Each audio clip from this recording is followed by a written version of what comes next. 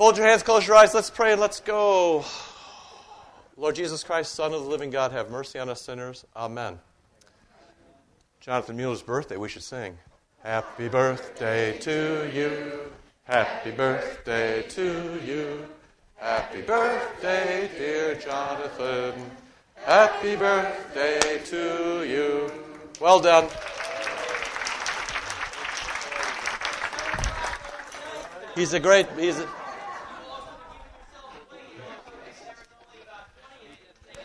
That's right. Yeah, that was a choir audition. Well done.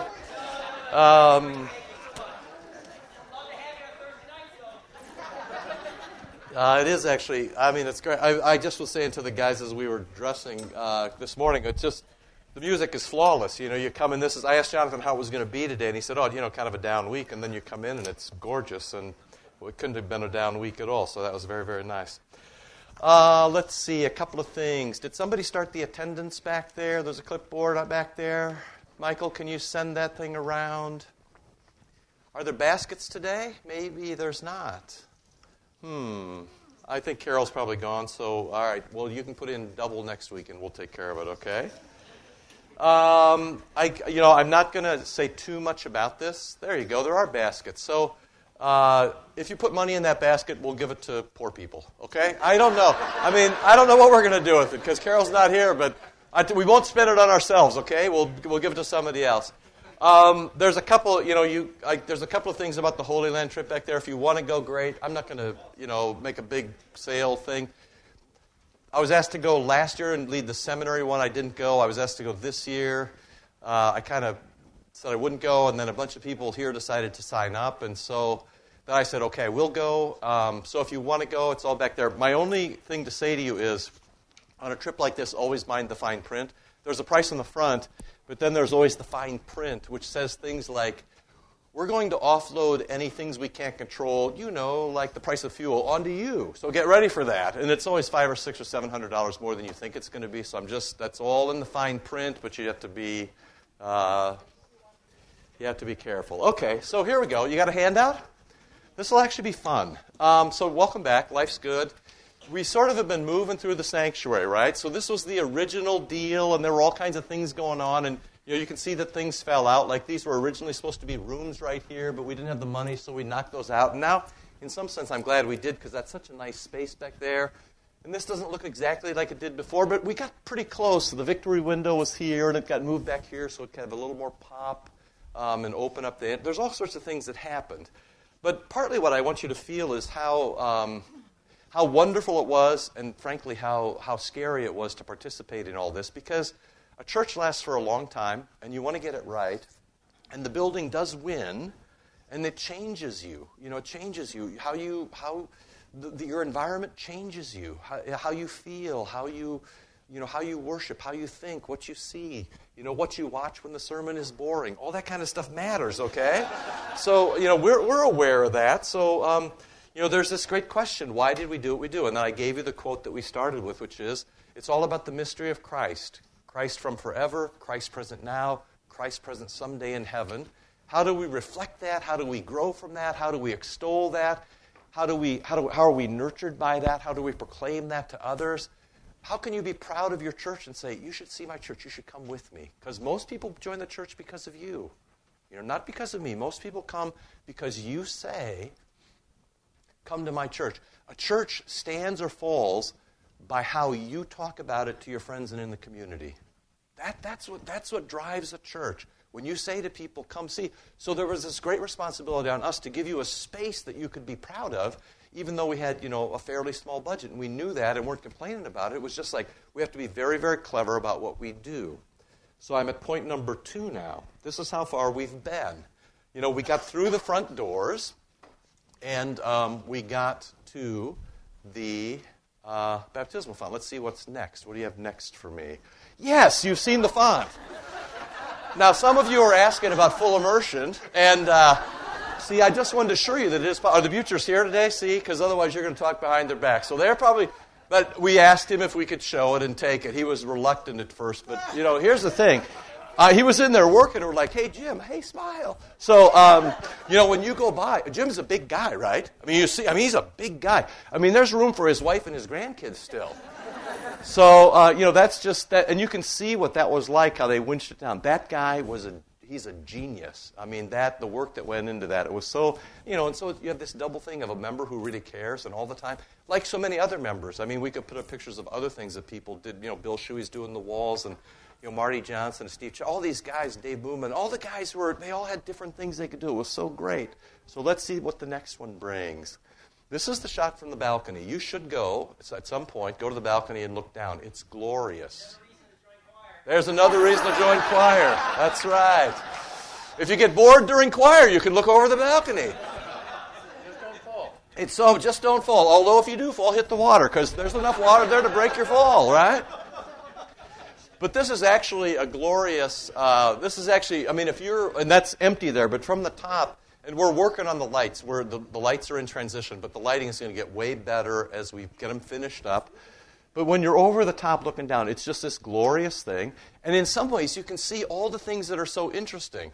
In the church, circles always go with eternity, so we talked about that. And then there's the 6, which was a good number originally. Adam is made on the 6th day.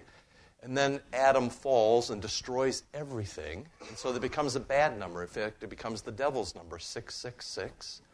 But the church never despairs. In the end, it's all about eternity. It's all about going back to Eden.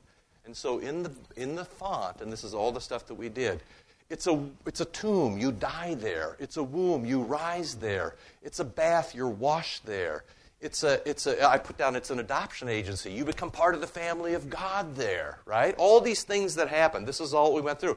It's a threshold. It's really important to think of it as a threshold and a door because you cross it and go into a new life. You're with new people. This is your new family. They love you. You love them back. And you work hard to live as a family like you do in your own family. You put up with other people's foibles. You forgive other people's sins. But at the end, you try to love them into a community. Could you give me the next one, please? And that's what we want, That was the first night, the first look, the first night. And that was what we want to happen. Never chase the kids away from the font. Let them play. They'll only hug it once. After that, then they'll just touch. The first time they hug it, and it's, but that's what we want. That is everything we were aiming for. Interest, it's tactile, it draws you, it's engaging, it saves you, it interests you, it's always there, it's immovable, it's certain, it's good, it's beautiful.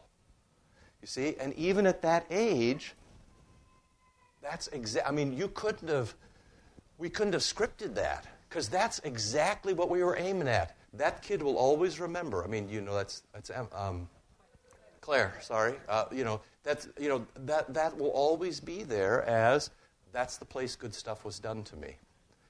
So kick to the next one. And that's then where we are. And now I'm all the way along to out of number 2 and into 3. What happens to you as you cross through that baptismal font is that you're coming to the one holy Catholic Apostolic Church. That's what happens to you.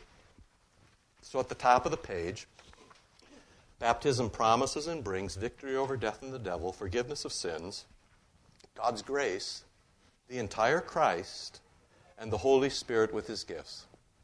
You become a child of God, well gifted, well loved, and you're given all these great things to live here in this family. You're connected to Christ. You're part of the body of Christ. And so, you always treat me as if I'm baptized, and I always treat you as if you're baptized. In the same way, when we get to the altar, I'll say, you'll always treat me as somebody who has the body and blood of Christ in me. And I'll always treat you as somebody who has the body and blood of Christ in you. St. Paul, we bear the wounds of Christ in our body. You carry the Eucharist around. You carry your baptism around. That's who you are. It's the defining thing. Somebody did ask, why such a big font? And the real easy answer is because what happens at the font is a great big deal. You have a great big space for a great big deal. That's the difference between heaven and hell for an eternity. The font. That's the difference. I will, of course, say the same thing about the altar in a moment. But so these primary things that are meant to influence you, to engage you, to save you, to prompt you, to remind you who you are, they need to have a big space. They need to have a pronouncement. And that's why the font is there. And it's in your way.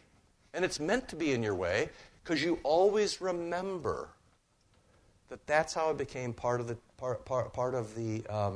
that's how I became part of the children of God. That's the door that I went through. Don't you know that you died with Christ, you rose with Christ, you live with Christ in new glory, Romans 6. So the whole point of that is to, sort of get that done.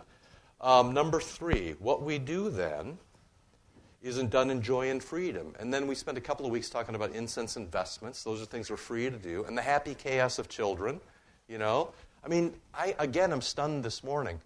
There are 40 kids in there, and they're young kids. There are 40 kids under the age of 6, probably, or under the age of 8.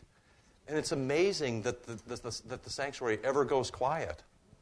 It's amazing. It's amazing that those kids all know now, because they've been part of this liturgy in this space, oh yeah, everybody's quiet now. And then, you know what, they titter a bit other places, and that's fine. But it's always so amazing that it goes quiet. Everybody's paying attention, even the kids. Why? Because you gave them something to see. You gave them something to do. Okay? So what we do in joy and freedom, and we do it in a way, and this is where we talked about pace and posture. We talked about kneeling and make the sign of the cross, how your body influences your mind and your soul. And we do this toward maturity.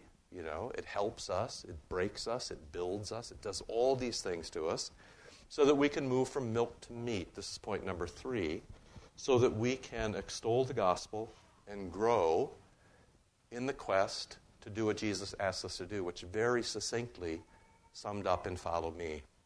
Actually, Kirby and I were at a funeral yesterday the stage of life that we're in, it used to be that, suddenly our friends are getting married, and then our friends are having kids getting baptized. We've now graduated to the point where our friends' parents are beginning to die, so we're spending more time at funerals.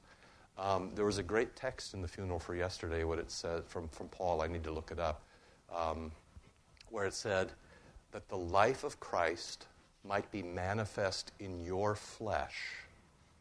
So his flesh is manifest, epiphany, revealed, right, expressed.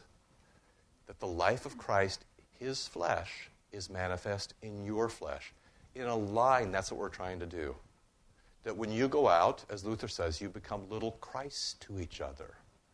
That you engage me as Christ and I engage you as Christ, and we go out into the world and we engage the world as Christ. And we pray that the world would engage us as the risen Christ, living as the people of God. It's that the life of Christ may be manifest in your flesh. That's what we're aiming at. So, now that's all review, which is why I'm spinning around so fast. You've heard all that, but you can think of your entire life as lived between these 2 points, between the Paschal candle and the altar. Your whole life is right here. And of course, then we talked about to remind you that you're on the way home to Eden, or as Revelation says, on the way home to the New Jerusalem. The stone underneath your feet is from Jerusalem. It cost us a couple $1,000s more. It was worth it. Because every time you walk where Jesus walked. You're walking home to the New Jerusalem. That's why we talk about the supper as a foretaste of the feast to come. You walk on those stones from the earthly Jerusalem, and you get a taste of what heaven is like. Because someday I think I misspoke there. You walk on those stones from the old Jerusalem toward the altar to get a foretaste of what heaven is like. And then at some point, you're in the New Jerusalem, and you're constantly at the Mass of the Lamb. Heaven is all about the supper. Yes, please. These stones, any of the stones in the walkways are from Jerusalem. Underneath the pew is tiles. So if you actually go back in and look, you'll see there'll be stones that look like they're quarried. And then there'll be stones that are just flat tiles underneath the pews.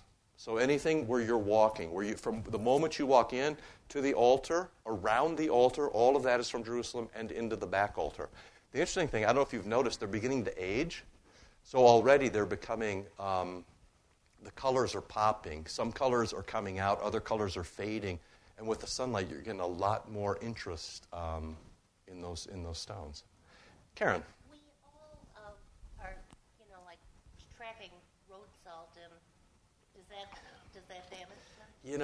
I don't know. I think it's all going to be okay. We're doing the best we can. We got a couple of rugs out here, but that stuff has, been there for, thousands and thousands of years. I think it'll be okay. Plus, we have remarkably good cleaning folks, and they take care of it. And actually, the way it's sealed, the only thing you clean it with is warm water. So you have to seal it every 2 or 3 years, but then it always just comes back again. So anyway, that's as far as we've been, right? We did all of that before Christmas. That's what you need. So now, and I give you, this thing by Roger Mahoney. On the way to the altar of God, most of the people pass by the large baptismal font and take water from it, perhaps remembering their own baptism. You can touch it and make the sign of the cross if you want. They enter their liturgy marked with the water of baptism, marked with the cross of Christ, whose body we became in those waters. So that's as far as we've gone, right? So now we need to play a little bit more. So the next thing is you can't, as I've said to you 1,000 times, you can get a bad sermon, but you can't get a bad supper.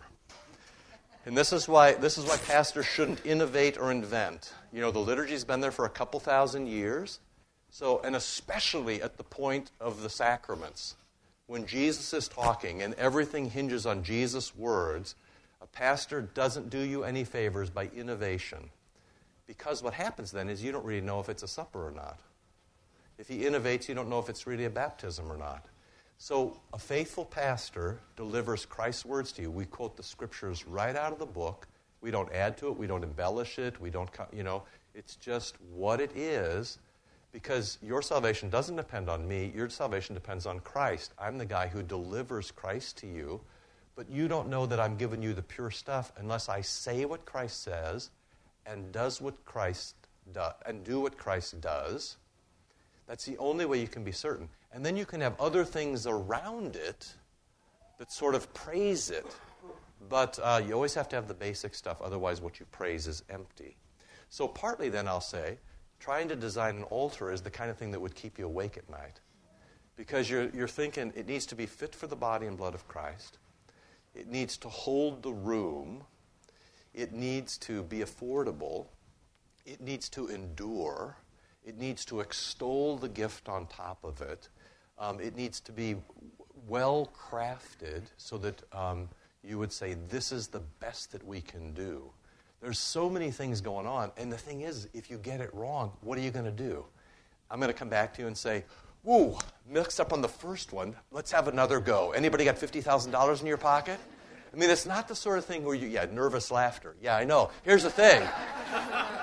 It's not as if I could come back to you and say, whoa, that was a big mistake. Let's have another. So what often happens then is people go very safe. They just order something out of a catalog, and then if anybody complains, you just say, well, I ordered that out of a catalog. The interesting thing is stuff out of a catalog isn't very interesting. So there's this very difficult thing of you want this thing to be glorious, and yet you probably only do one in your lifetime, and that's a dangerous, dangerous thing.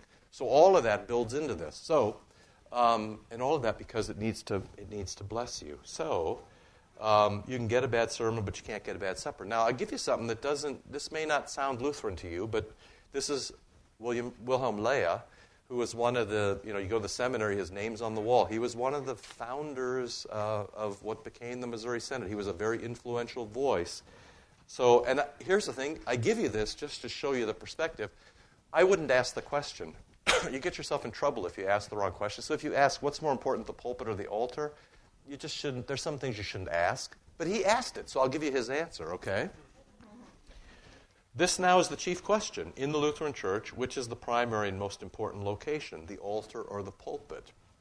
The question is easily answered. In the Lutheran service, not the sermon, but the Holy Sacrament is the greatest ceremony. And in some ways I agree with that, because a pastor can just get it wrong. You cannot get the supper wrong if you just do what you're told. But of course, as I've told you, the primary sin, I almost don't know anybody who can do what they're told. There's only one sin. It's that you and I can't do what we're told. And the Lord comes and says, I really love you. Here's 10 things. Why don't you pay attention to that? And you're like, I like 9. I'll do 7. I'm going to take a year off from those, right? Nobody. Every problem you've got is because somebody can't do what they're told, right? So at the supper point, just do what you're told. The sermon leads to the holy meal, and that's true. I think I've told you, the Russian Bishop Litkin is in town. He can't come here because the vicar kindly took him around Chicago yesterday with some people, and then he's off to some other places. He can't come here every time, but we try to host him. But I can remember when I was in Russia, he said, we preach people toward baptism, and we baptize them toward the supper, and we give them the supper toward, and then they pause and say, there is nothing else. And that, in fact, is true. There is nothing else because the supper, as Herman Sasse says, is Christ. It is Christ. That's the place where Christ lives. That's the place where Christ sits. That's the place where Christ is. That's the place where Christ works. The altar is everything. It's everything because that's the place. It's like the Ark of the Covenant in the Old Testament. That's the place where the Lord descends. That's his place higher than any other place, which is why, for example, you bow before you go up there. You're very careful when you work around it. You need to be, at ease enough to do your job, but you never forget that you're in the presence of God, as the prayers say, in his nearer presence. Okay? So, the sermon leads to the holy meal, since it directs the Christian to a fervent mystical union with their Christ. Therefore, the altar is and remains the most important location, both for the Lutheran Church building and for the appointments. That's all the extra stuff. The appointments are the banners and everything else, what the chalice looks like, all that other stuff, okay? For the appointments of our worship edifice, since it gives purpose to the entire holy room. And it's very interesting that it talks about a holy room, a holy space, sanctus, sanctuary. Holy, holy, holy. It is, in fact, a holy space, right? For this reason, even the layout of the Lutheran Church is wholly patterned after the older houses of God. And so, you'd want to say, what's in the pattern of the older houses of God? Now, of course, if you travel around a bit, there are all sorts of different patterns, but there are some things that are relatively consistent, like the font at the door. To have the font in the front is a relatively new innovation. The font has been at the door for, forever and ever, amen. You can travel all over Africa and the Middle East. The fonts are bare, they're at the door. You go to Florence, go to the Duomo. The baptistry is actually a separate building. It's so glorious. You always got into the sanctuary through the font. So, what's the first thing to think about? Well, it's a workspace. Jesus is at work. He's really, really busy. Click one ahead, Martha. Let's see what I got next. Oh, yes, that's right. Jesus is really, really... Anybody recognize that? It's Notre Dame in Paris, which haunted me because I'm thinking to myself, for years I'd taken pictures of altars all over the world, and this one kind of stuck in my head, partly because, of course, if you're the bishop of Paris, you have some resources at your disposal, including artists, and that's a very modern artist, a very modern altar, but it holds. How do you build an altar that holds a room like Notre Dame? Obviously, that's not original. The original or older altar is the high altar back here, and as things have progressed over the years, altars have come forward to make God less remote. There's pluses and minuses to that. But, that's the sort of thing where you say, okay, that's a much, more daunting task than what we're in. But you sort of look to yourself, and of course it's got, I presume the evangelists on each side, 4 and 4, and then 2 and 2 to give you 12. Next time you go have a look, it's remarkable how close you can get to it. But you say to yourself, how do you pull something like that off on, $20,000? So, that's the kind of issue we have. So the first thing you remember is that Jesus is very busy. Jesus is going to work there. And so you need to give him some room. One of the troubles with the altar in the other space is there was no room. I mean, that wasn't the original design, it was redesigned, but it was very pinched, and you were all pinched too, and the poinsettias would get kicked over at Christmas and the Christmas tree, and then you'd get in and you couldn't get out, and what are you going to do, and where do we go, and how does that work, and shouldn't we have more? All of that stuff came, into play, but the most important thing that's happening at that altar is Jesus is trying to give you a gift. But he needs to do it in a way that's easy, that's elegant, that's reverent, that's beautiful, that's efficient. We were 59 minutes, 20 seconds this morning. That's really good. I mean, that's what we want to do. We want to be, anything 59:20 to like 59:58 is right where we want to be, right?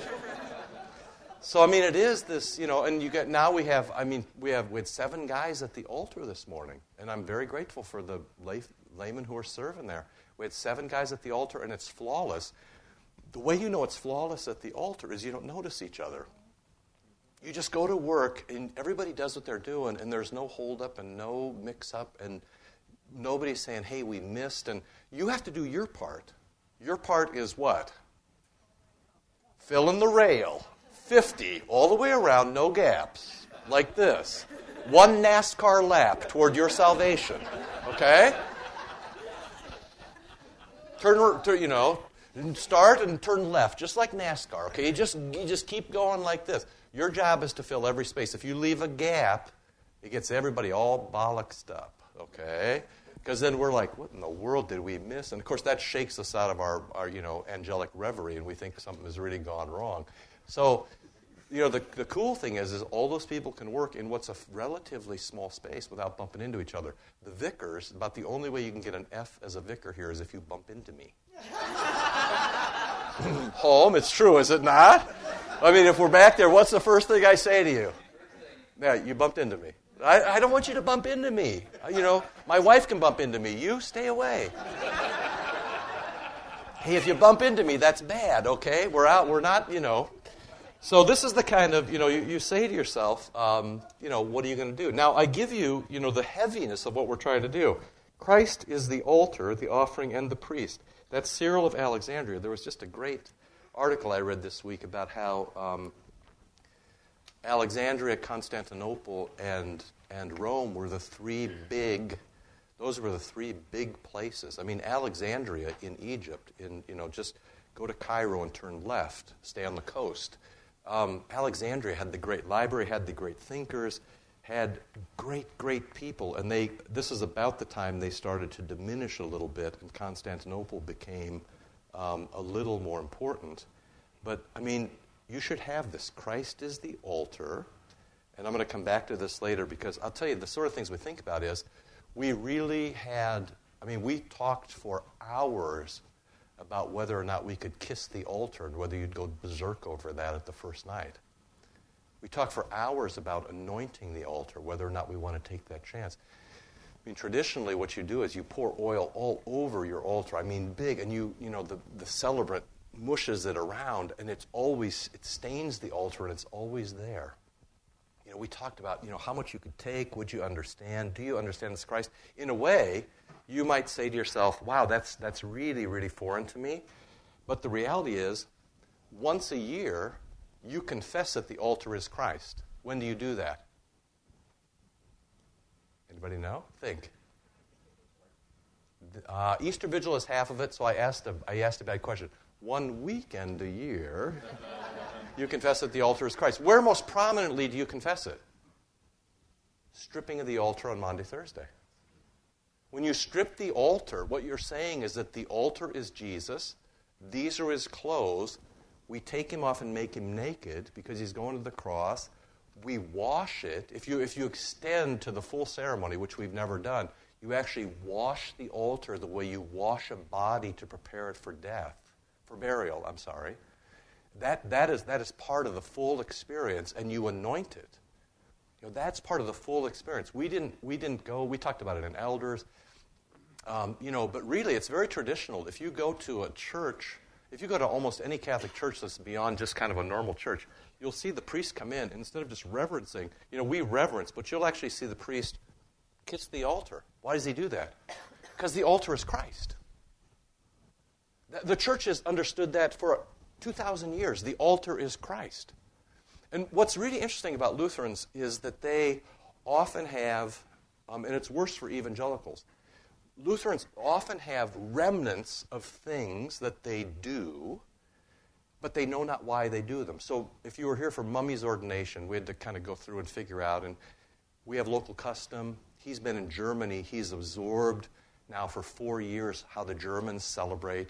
And there's all these things, and we want to push him a little bit toward what we do, but we have to give him some latitude toward what he... So we spent about 2 hours walking around to get comfortable. So at the bell point, I said, we ring the bell here.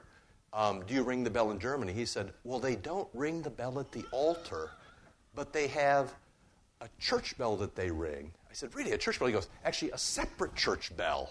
So, you couldn't ring the bell inside because that's too Catholic. Yeah, of course. So what you do is you buy another $50,000 bell, and you hang it outside, and you ring that. So you're still ringing the bell, but you wouldn't be confused with the... So then people around town go, it's the Lutherans, So there are these things that we do, there are these things that we do, and then we get nervous, and then we do half of them. We know we should do them, or we know it's best that we do them. We try to do them, then we don't do them. And so what we're trying to do is, and we always have to do it, and this was the very first, this is when the Hopkins boys were sitting back in the corner way back in the first week, and they were both, Marines, and, we sort of said, how fast should we go? And then the best thing that was said about that was, like the Marines on a march, they push out, and they look back over their shoulder, and if they've lost guys, they circle back around to go get them. And then they push those guys up a little faster, and then they push and push till people start behind, and then they go back and circle back. In a way, what we're doing here is done exactly the same way. We are not trying to leave you at your 8th grade confirmation class. We're trying to push you till the day you die to more and more embody the life of Christ. However, I am well aware that the world pushes back, that you get tired from evil, that if you fight with each other, you wear yourselves out that way, that sometimes just your prayer life exhausts you, that sometimes you need a pause, and sometimes you need to be nourished, just like your normal life. Sometimes the push in the liturgical life needs a Sabbath. I get that. But we're not going to just always do it the way you did it, locally, the way I did it locally during my lifetime. Because we belong to the body of Christ that goes for 4,000 years. And all kinds of people are doing all kinds of things way better than we are, smarter than we are, more beautiful than we are, more stretching than we are, and we do some things that are better than they. And so the pastor's job, and Jonathan and the staff by extension, is always to push you, let you rest, maybe even fall back. Push you, let you rest, fall back. And then if you have these odd things like, a Reformation, where things get all bollocksed up, then you take the trimmers out and you trim things back, but you don't get stuck in time as if trimmed back was the way it was always meant to be. Trimmed back is never the way it's meant to be. Read the Scriptures. It's always milk to meat. It's always grow up in Christ. It's always outdo each other in doing good works. It's always let Christ's flesh be manifest in your flesh. It's always more toward the full blastness of someday in heaven. And so what we're trying, when people complain and say, that's not how my confirmation pastor did it, what I want to say, bossy pants, sassy pants, is good, right? Because maybe did you stop learning math in the 8th grade? Did you stop learning vocabulary in the 8th grade? Did you stop with anything else in the 8th grade? No. Your life, so that someday in this congregation when you're 60, 70, 80, 90, you're the Old Testament old people who are known for their wisdoms and their patience, and they've seen it before. They know how to expand. They know how to contract. They know how to push. They know how to rest. All of that, I'm telling you, all of that is bundled up in making a sanctuary. That's why it took 10 years to get it done, right? Because you have to have all of that in mind, and the mistakes or the glories that you bring are going to live long after you and I are dead. Unless, of course, you all tithe, which means we can knock this down next year and build a really big one. Okay? With a bell. With a bell. Outside. For the Germans. Yeah. All right, so all of that is tied up in what we're doing, okay? So all that's fine. Christ is the altar. That may be the weirdest thing. Christ is the offering. You get that, Lamb of God who takes away the sin of the world. Christ is the offering. Christ is the priest. He offers himself. This is why, just an aside, this is why it's not wrong for Lutherans to talk about the Lord's Supper or the Mass as a sacrifice. It's wrong to talk about it as a sacrifice as our work. But what happens is the sacrifice on the cross, it is a sacrifice. We sing it, Lamb of God who takes away the sin of the world. Behold the Lamb of God who takes away the sin of the world. The centurion, Jesus hanging on the cross, surely that man was the Son of God. The sacrifice is Christ on the cross. That cross, what happened on that cross is what happens in the sacrament, which is the reason, and I'm going to go all the way to the last point I'm going to make, but you can tuck it away. We spent a ton of time trying to figure out how close to hang the icon to the altar. We wanted it high enough that you could all see it. We wanted it low enough so that you understand that's one bit. The body and blood of Christ is one bit with the altar. That's where the body and blood of Christ rest. Which body and blood? As St. Cyril of Jerusalem said, the body and blood that was pierced with nails. Whatever was pierced with nails, that's on the altar. Build a place that is fit for that. And so, the day that these guys are hanging it and it's up and down and they're looking and there's, 10 guys trying to get it just perfect, which is so great. They're straining everything to get it perfectly done. Why? Because it matters. Because the building wins. Because it teaches. Because it changes you. Because it draws you. Because it sends you out into the world. That's the press in trying to do this. Okay. So Christ is the altar, the offering, and the priest. And then I gave you this next one. These are very early. True altar, priest, bread, and cup of salvation. That's talking about Christ. In his own person, he could fulfill all these roles. None other was capable. He is the one and only. Who, offering and lamb, sacrifice and sacrificer, so he sacrifices himself for us, priest, and the one destined to be consumed. Isn't that glorious stuff? Ephraim of Syria. These guys, they knew stuff that we can hardly touch. Can you give me the next one, Martha, and we'll just see what's there? Oh, okay, good.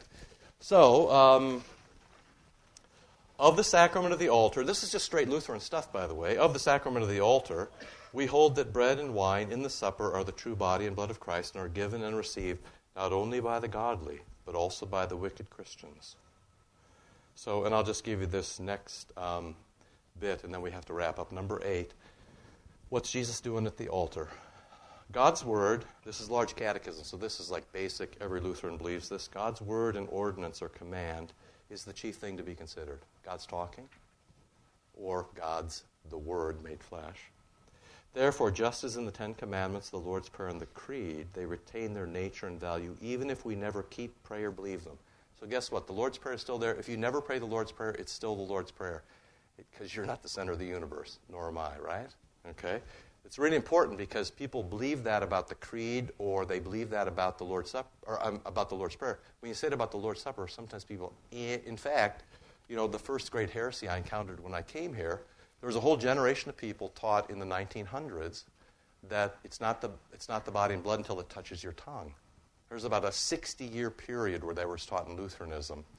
Your tongue somehow makes it a sacrament? Are you kidding me? Right here it says that Jesus makes it a sacrament. Your tongue doesn't make it a sacrament. So we'd have people, until it touched their tongue, it wasn't their thing. It's called receptionism. It was taught for about 60 years. There was a very nice little textbook that was used at all the Concordias for, 30, 40, 50 years. It was very good in many ways. It was horrible on the sacraments. And kind of everybody who went through a Concordia absorbed that. So you had this whole group of people who didn't realize that it's the word rather than their tongue that makes it the sacrament. So the things have shifted now, which is good, because this is what we say. So, objectively, so also does this blessed sacrament remain unimpaired and inviolate, even if we handle it unworthily. So here's the thing, it's the body. Once the words come to the elements, once the verba are spoken to bread and wine, and that's the reason we speak to it, once we talk to it, of course, but it's not we who are talking. It's like in private confession, when you say to the person who's confessed, do you believe that the words I'm about to speak are from the Lord himself? Which is, yeah, I'm a pastor, but I'm going to erase now and just say what God says. And then the proper response is yes, and you don't go forward unless somebody says yes. Because if you don't say yes, there's no point in going forward. In the same way, the pastor is very careful at the altar to do what Jesus. He took bread, gave thanks, talk, broke, gives. We do exactly what Jesus tells us to do. Do you think God cares so much about our faith and conduct that he'd permit them to affect his ordinance? You think you can change a sacrament? You think I can change a sacrament? No, all temporal things remain as God has created them and ordered them, regardless of how we treat them. And now, what is the sacrament of the altar? Answer. It's the true body and blood of our Lord Jesus Christ in and under the bread and wine, which we Christians are commanded by God's word to eat and to drink. So, two things. One is, next week we'll talk about how that turned into the altar. That's this big. Okay? So, that was the original thing I sent to the guys to render. I'm like, this is it. This is what we need to do. So we'll talk. That's where it started from. That's a silver relic box for bones, and it becomes an altar. We'll talk about how we made that transition next week. Just any questions about anything? Yes, Dennis, please. You've probably seen it at the time of the verba. Yes. The pastor will actually break the bread. Right.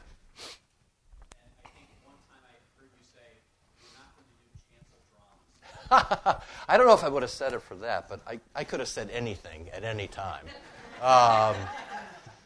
So Mummy came, and he said, is this the point where I break the bread? We're like, you don't break the bread. And he's like, the Germans break the bread. And we're like, what the heck? Those Germans, their bell, first the bell and now the breaking. So true confessions. I don't mind if we break the bread or we don't break the bread.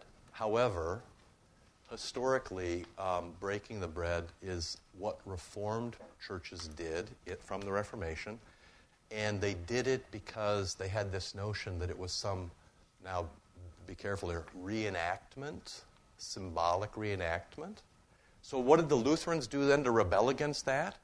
The small host that we hold up, the pastor's host, they used to bake a little piece of iron in it so it couldn't be broken. This is true. And they would bring it to the altar so you couldn't break it. People are weird. In fact, in my dissertation studies, I found one place where it's documented in southern Germany or just into Switzerland, where the priest and the deacon had a fist fight at the altar over who was going to hold the chalice. I'm like, that would have been great to see. In somebody else's church, not in ours. So the thing is, so if people, it's like so many things. So first, can we break it? We can break it or not break it. It doesn't matter. You could do it. If you break it to say, this is just kind of a chancel drama, and I can hear myself saying that so in some context after a couple of pops, if you're doing it just as a chancel drama to in some way deny that it's the body and blood of Christ, then don't do it. But obviously, for example, Mummy and the Germans, our German friends, are clearly not doing it for that reason. And so if it's done, it shouldn't affect your conscience. Every action, of course, teaches something, right? And some actions can mean one thing in one context and one thing in another. For example, if we're in the Middle East and I show you the bottom of my shoe, that's like, I hate you. Here in America, it just means you've come over to watch the Packers and the Giants play. It doesn't mean anything here, right? So it depends what things mean. That's how things work. So we can do it or not do it. There are guys at the seminary who are very much against it.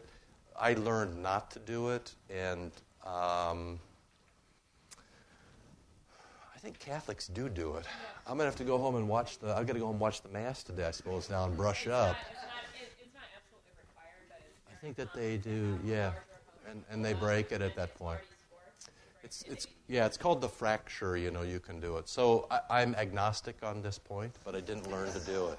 So long as it's not something that's used in a detrimental way. Yes, please. I have a question. In the churches I grew up in, if there were two pastors giving Yes, I know what's coming. one would usually give the other one communion. Right.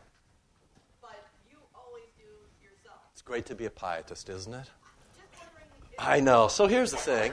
Actually, you know what? Mummy had the same question about that. He's like, in Germany, one guy communes. I'm like, one guy communes another. I'm like, I got to get to Germany. Here's the thing. It's pure Luther. When you read Luther's directions from 1523, he said, then the priest communes himself. And actually, this week I was poking around in the Augsburg Confession for something else. And it actually, I'd forgotten this, in the Augsburg Confession, it actually says the priest communes himself, then he communes the deacons, then the deacons commune the presbyters. So there's this thing. Now, so where does it come from? You don't commune yourself. Where is it? Well, it's a piety. I wouldn't be so proud that I would commune myself. But here's the thing. Those same people don't get all cranky when I forgive myself at the absolution. I'm doing exactly the same thing, right? When I say, I forgive you all your sins, you know what's happening? Pastor Bruzek is forgiving that damn sinner, Scott. That's what's happening. And that's exactly what's happening there. So the pastor who's been given that job to do, he does it. Actually, in my first parish, and I never changed this, the elders would come forward. In the 4 years, they could never bear it, and so I didn't ever do it. But in my first parish, it wasn't just another pastor. They'd just have a lay person come up. Yeah, and that was very common. Here's the thing. It's a false piety of, so here's how it should work. If the Lord gives, here's what I always ask people when they get all bent about this. I always ask that, I always say, do you have a driver's license? You have a driver's license? Everybody got a driver's license? When you get in a cab, do you drive? Yeah. Wow. Opens up, so the analogy fails by comparison. Okay. Just because you have just because you can doesn't mean you should, okay? Not always, although cab may be a bad example now, okay? The pastor, and you notice that I don't move because I'm the senior pastor. I don't move over and like, hey, Nelson or whoever else. If you're wearing the big green thing, you're in charge. And the rule for all 7 guys up there, including me, is if the guy in the big green thing says, jump, you say how high. He controls it. And then if it's wrong or right, he lives with it. But he tells everybody where to go. If he says to you, go back and stand on your head back there, you actually do that at least until the last drop is drunk, which is what Luther also says when it ends. So here's the thing. If you're the celebrant, you commune everybody, including yourself. Here's the great theological point. What happens to me when I commune myself? What happens? I'm hallowed. I'm forgiven. And it's going to be the same. So what happens is I come from a holy altar, holy body and blood. I'm made holy. I turn to the next person. I make him holy. And eventually he comes to you and he makes you holy. So you have this notion of holiness proceeds out from the altar to every last person in the place. Now, we bollocks that up by a false piety of saying, I couldn't possibly commune myself, so I guess I'll have the usher come up. What in the world? You're thinking to yourself, how did that happen? So we got to go, but we can talk about this more. Mueller, I stopped at 18 till, so it wouldn't be 8 till. Now look at what's happened. I can't control them. I can only hope to contain them. Right? All right, so look around at this. I gave you a bunch more stuff. You can read this. We'll come back and we'll look at some more stuff. We'll talk about how that got to be our altar and all the other things next week. You were very quiet today. Normally you're much more, and maybe it was just me because there's nothing more exciting than being at the altar. But questions, all of that, we can talk about whatever you want. More fun to follow. Let's pray. Lord, remember us in your kingdom and teach us to pray. Our Father, who art in heaven, hallowed be thy name. Thy kingdom come, thy will be done, on earth as it is in heaven.